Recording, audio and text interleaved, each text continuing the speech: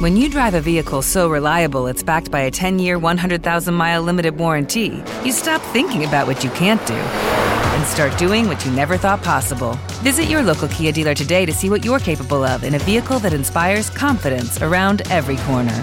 Kia, movement that inspires. Call 800-333-4KIA for details. Always drive safely. Limited inventory available. Warranties include 10-year 100,000-mile powertrain and 5-year 60,000-mile basic. Warranties are limited. See retailer for details.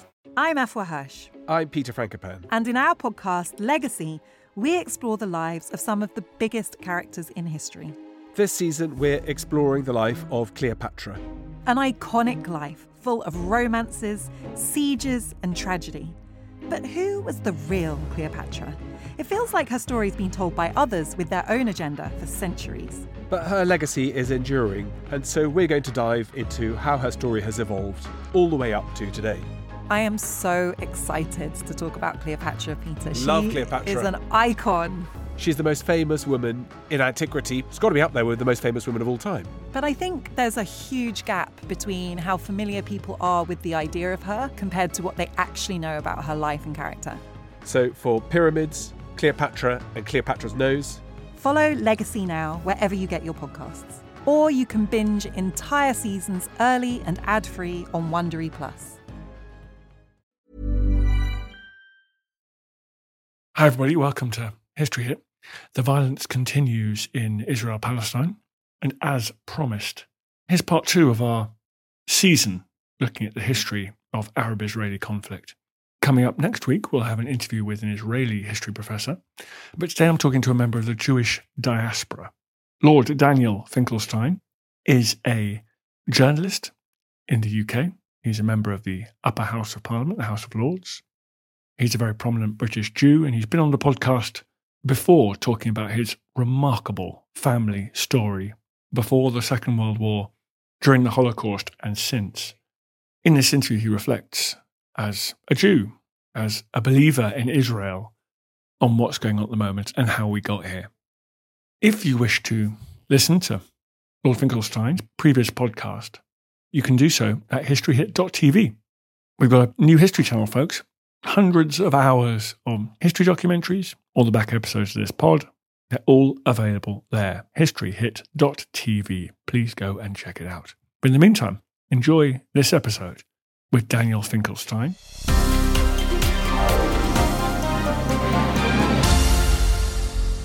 Daniel, what is your relationship with Israel and Zionism as a British Jew?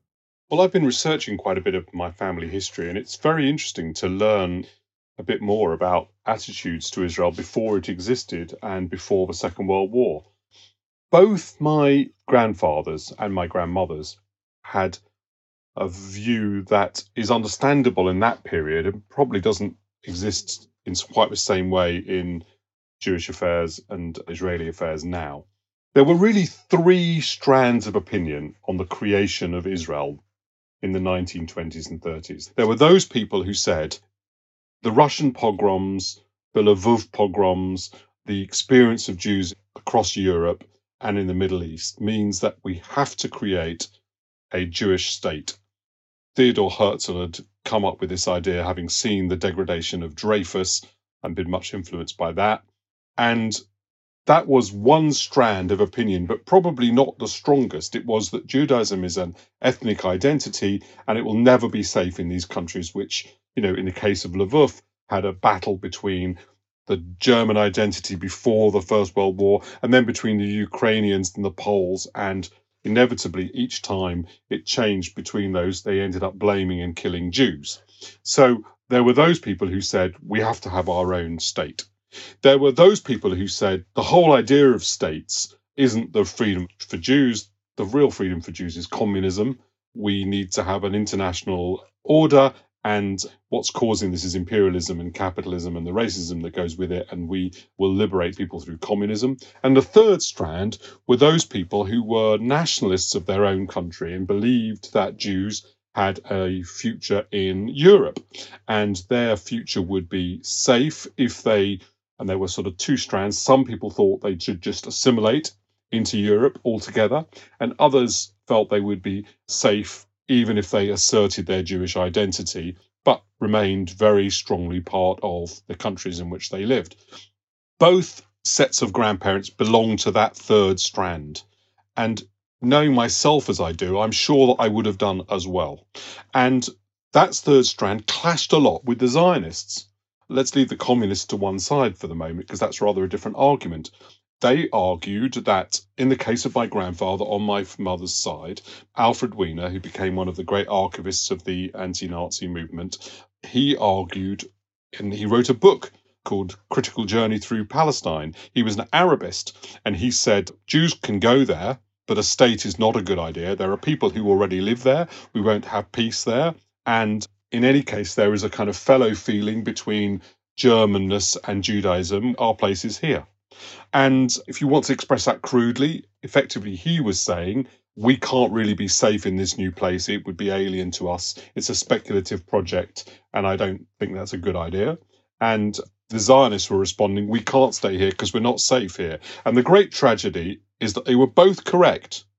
My grandfather, as part of his collection of German Nazi propaganda, one of the things that the library has, and it can be still seen in its home in Russell Square, is a board game in which young children are supposed to collect Jewish pieces with hook noses using their white pieces to take these Jews to collection points. And one of the slogans on the game is "Go to Palestine," because one of the solutions that the Nazis had developed was that Jews would simply get out, and they thought maybe they could go there, right? And now all over Europe, the slogans are "Jews get out of Palestine." And I think it's not possible to understand Jewish views about Israel without understanding that. The way that I see it is that the Second World War rather settled the battle between those three groupings. Communism did not emerge as an attractive alternative to anybody, certainly not to my father. You know, his grandfather was in the Gulag. He ended up nearly being killed in a state collective farm.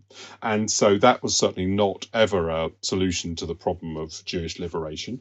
But the truth is that remaining in Poland or returning to Poland as a Jew or as a capitalist was impossible after the Second World War. In fact, their home isn't even in Poland. You can go on Google and you can find my grandfather's home, which is still called the Villa Adolf Finkelstein, in which leading members of the Communist Party and the president of Ukraine ended up living. So that wasn't an option for them. It remained the case that my family was more attracted to the idea of European diaspora living, and that's why I'm living here. But the argument over whether or not it would be necessary or desirable to have a state of Israel was settled by that. And I think that all of the new research on the creation of the state of Israel absolutely demonstrates that it was not a bloodless process. People were dispossessed. Not everybody, because some people sold their land, some people left voluntarily, but some people did not, because in 1948 they had a war and a refugee problem was created as a result of that war, when the people who started the war didn't win it. And that did create real injustices. And for the children of those people and the grandchildren and great-grandchildren, as we now are, I completely understand their view. I've never failed to understand why the Palestinians rejected the idea of a two-state solution, didn't want the Jews to be there. But at the same time, from my historical experience, it was essential that it be somewhere, and where else was it going to be? And people who were trying to get their heads around why it seems that everybody's shouting at each other and nobody has a solution need to understand that there isn't one. Because ultimately, at the end, you end up thinking, well, how are we going to compromise and how are we going to pick? And even the compromises will be inadequate. And so that probably gives you an understanding of my historical relationship. I have never been starry-eyed about Israel, and I'm not an Israeli, but I've always believed that the existence and security of a state of Israel is essential to the Jewish people, even though I understand that it's been the creation of various wars, and those are never nice creations. But just in the same way that the facts have meant that there exists a house called the Villa Adolf Finkelstein that sits in the middle of something called Lviv, in which my father didn't live, a place that now no longer has any Poles or any Jews in it, and nobody realistically thinks that I'm going to go and live there. And just as I feel a sense of injustice about that and think somebody probably ought to compensate us for that, they're not going to. Facts exist on the ground, and you have to look at what we would now do about that. Hi everyone, you're listening to Dan Snow's History Hit. My teeth are on the mend, slowly. We're talking to Daniel Finkelstein about Israel and Palestine. More after this. Join us this month on Gone Medieval from History Hit. I'm Matt Lewis. And I'm Eleanor Yanaga. This April, dive into our special mini-series. With the help of leading experts, we're tracing the foundations of England by exploring the country's most powerful Anglo-Saxon kingdoms. We'll be looking at Northumbria, Mercia, and Wessex, as well as the rulers and their councils who helped shape a nation. Make sure to get every episode by listening and following Gone Medieval from History Hit, wherever you get your podcasts. One size fits all seems like a good idea for clothes until you try them on. Same goes for healthcare. That's why United Healthcare offers flexible, budget-friendly coverage for medical, vision, dental, and more. Learn more at uh1.com. There's never been a faster or easier way to start your weight loss journey than with PlushCare. PlushCare accepts most insurance plans and gives you online access to board-certified physicians who can prescribe FDA-approved weight loss medications like Wegovy and Zepbound for those who qualify. Take charge of your health and speak with a board-certified physician about a weight loss plan that's right for you. Get started today at plushcare.com/weight loss. That's plushcare.com/weight loss. plushcare.com/weight loss.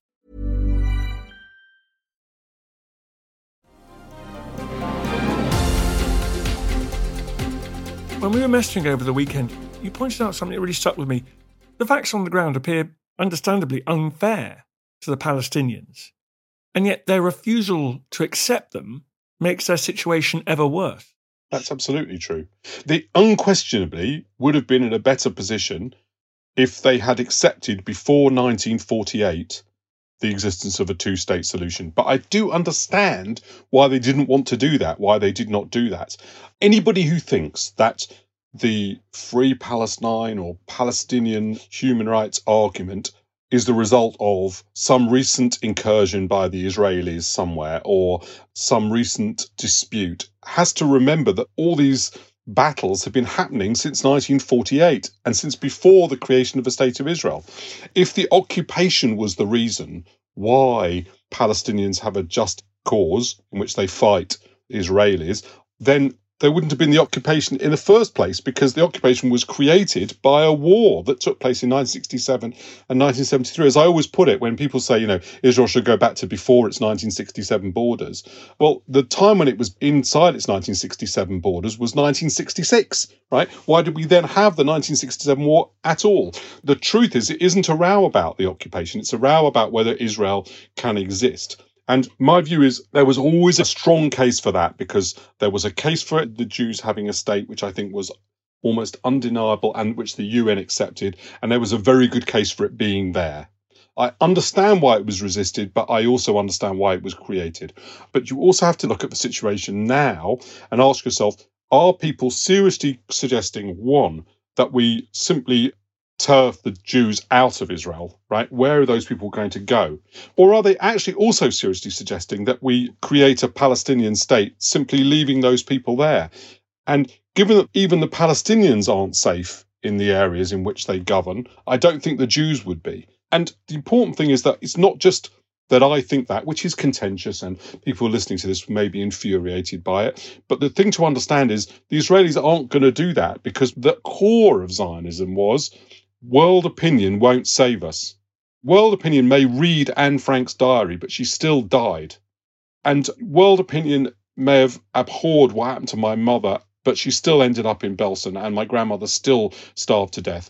And the creation of the State of Israel is about attempting to create a place where people could go.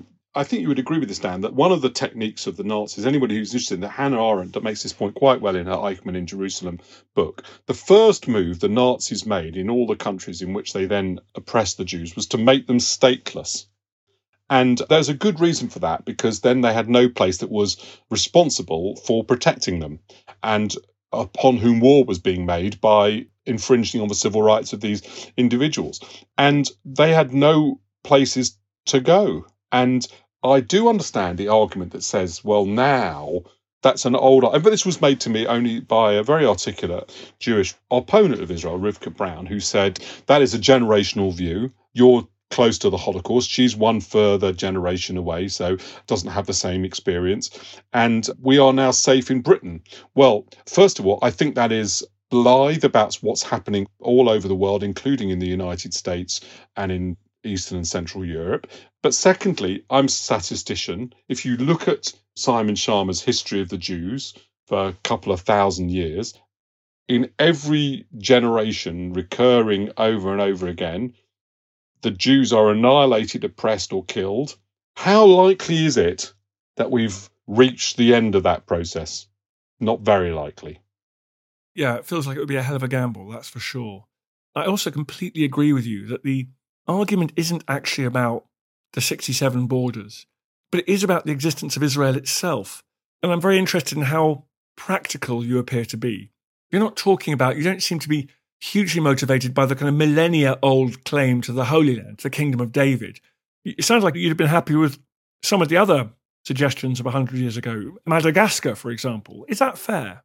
I think you're characterising my view correctly, and that's why it's not the only view. So I definitely am my grandfather's grandson, right?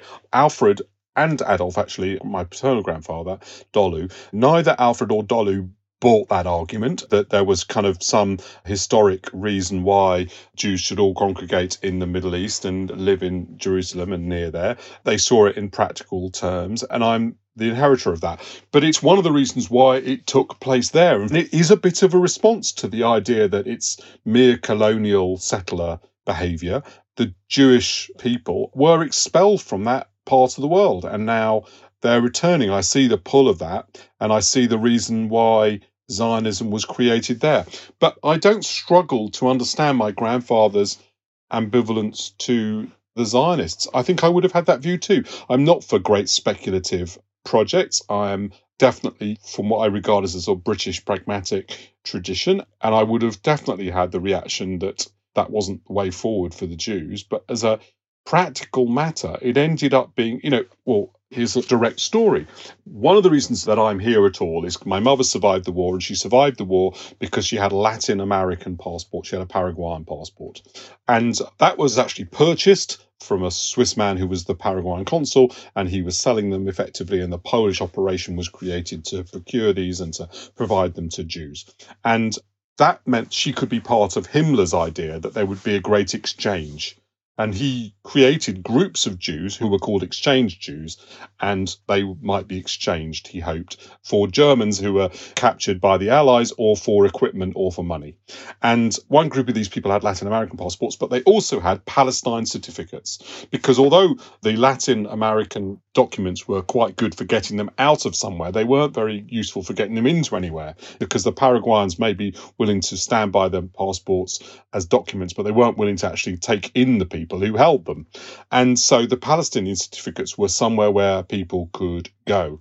And several people were put on this list, mainly people who had relatives who lived there. But the Jewish communities were able to create a list of what were euphemistically called veteran Zionists. They weren't Zionists at all. And one of the reasons you know that is my grandmother was one of the people on that list, and she wasn't a Zionist. Right. And they never were able to go to Palestine. The British mandate wouldn't let in very many people because after the Middle East Arab revolt, they were worried about letting too many Jews go to Palestine. Right. So just to be clear, directly during the Holocaust, as a result of Arab rejection of the idea of Jews living in Israel, people died in the Holocaust directly, right? Just so that people are clear that this isn't some sort of made up argument. My grandma didn't end up using that, but it's very interesting to me that that was one of the few places that acted in any way as a possible defense, because there were no other states, the Americans or the British. Anthony Eden opposed the idea of prisoner exchanges from the Germans on one ground, a strong ground, that he was worried the Jews would go to live in Palestine.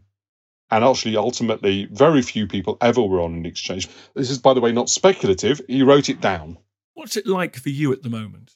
I mean, I've got Jewish friends and colleagues who regard being questioned about Israel as a form of prejudice in itself. What's it like as you watch the reaction, the overreaction of, say, the Israeli army, the Israeli state? Look, nobody should be required to take responsibility for something that somebody else in their ethnic group may do. But obviously, people must take responsibility for the consequences of their political views.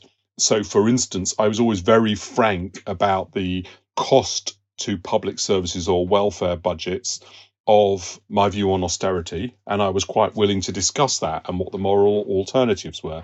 So anybody who holds the view that I do, that it's important that there be a state for Jews and that the right place to maintain it is Israel, I think does have to defend it, not because I'm Jewish, but because it's my political stance, one in which I hope many non-Jewish people will join, and therefore they will share my responsibility for it. No Jew is required to make that argument. I would argue with them that they ought. And then within the Jewish community, there's all sorts of arguments about what the best way is of advancing that argument and about the rights and wrongs of the situation. I believe that the occupation has proven a strategic and moral disaster. I worry that Israel is giving up on the idea of a two-state solution, but it is open, that argument, to the response, well, the Palestinians have never been for a two-state solution, ever. Being in favour of a two-state solution is an impossible dream, and what matters is therefore ensuring that Israel can live in the land that it's living in some sort of security, and therefore moving towards a one-state solution with the settlement policy that implies. Again, I think that is a moral and strategic disaster, actually. It's certainly an error. My view isn't shared by all Jews, nor do I require it to be, and they can't require me to hold a different view. It's just a view about what the rights and wrongs are. I do acknowledge that my view that we must carry on pressing for a two-state solution is in the face of all the evidence about whether or not it will be created. And it's so important to understand that when these Free Palestine statements come with from the river to the sea, it is not just about creating a Palestinian state in the West Bank and Gaza, something that is absolutely negotiable and available to the Palestinians, in my opinion. For all the unreason of Netanyahu's position and for all the existence of far-right people in any country, but including in Israel, even including the fact that Israel worries that that state that would be created would be dominated by Hamas at worst, and at best would be like another Egypt. For all that, I still think that's a negotiable, and I still hope that it can happen. But I do think the argument these people are calling for a from the river to the sea is pretty strong, and it basically means is drive out all of the Jews from Israel. And that is millions of Jews, unless you think they can be safely included in a multi-ethnic Hamas or Palestinian Authority dominated Palestine, which I just think is self-evidently not true. Lord Daniel Finkelstein, thank you so much for coming on the podcast again. Thank you. I feel the hand of history upon our shoulders. All this tradition of ours, our school history, our songs, this part of the history of our country, all were gone and finished. Hope you enjoyed the podcast. Just before you go, bit of a favour to ask. I totally understand if you don't want to become a subscriber or pay me any cash money. Makes sense. But if you could just do me a favour, it's for free. Go to iTunes or wherever you get your podcast. If you give it a 5-star rating and give it an absolutely glowing review, perjure yourself, give it a glowing review. I'd really appreciate that. It's tough world out there, law of the jungle out there, and I need all the fire support I can get. So that will boost it up the charts. It's so tiresome. But if you could do it, I'd be very, very grateful. Thank you. Hi, I'm Daniel, founder of Pretty Litter. Cats and cat owners deserve better than any old-fashioned litter. That's why I teamed up with scientists and veterinarians to create Pretty Litter. Its innovative crystal formula has superior odor control and weighs up to 80% less than clay litter. Pretty Litter even monitors health by changing colors to help detect early signs of potential illness. It's the world's smartest kitty litter. Go to prettylitter.com and use code ACAST for 20% off your first order and a free cat toy. Terms and conditions apply. See site for details. Acast powers the world's best podcasts. Here's a show that we recommend.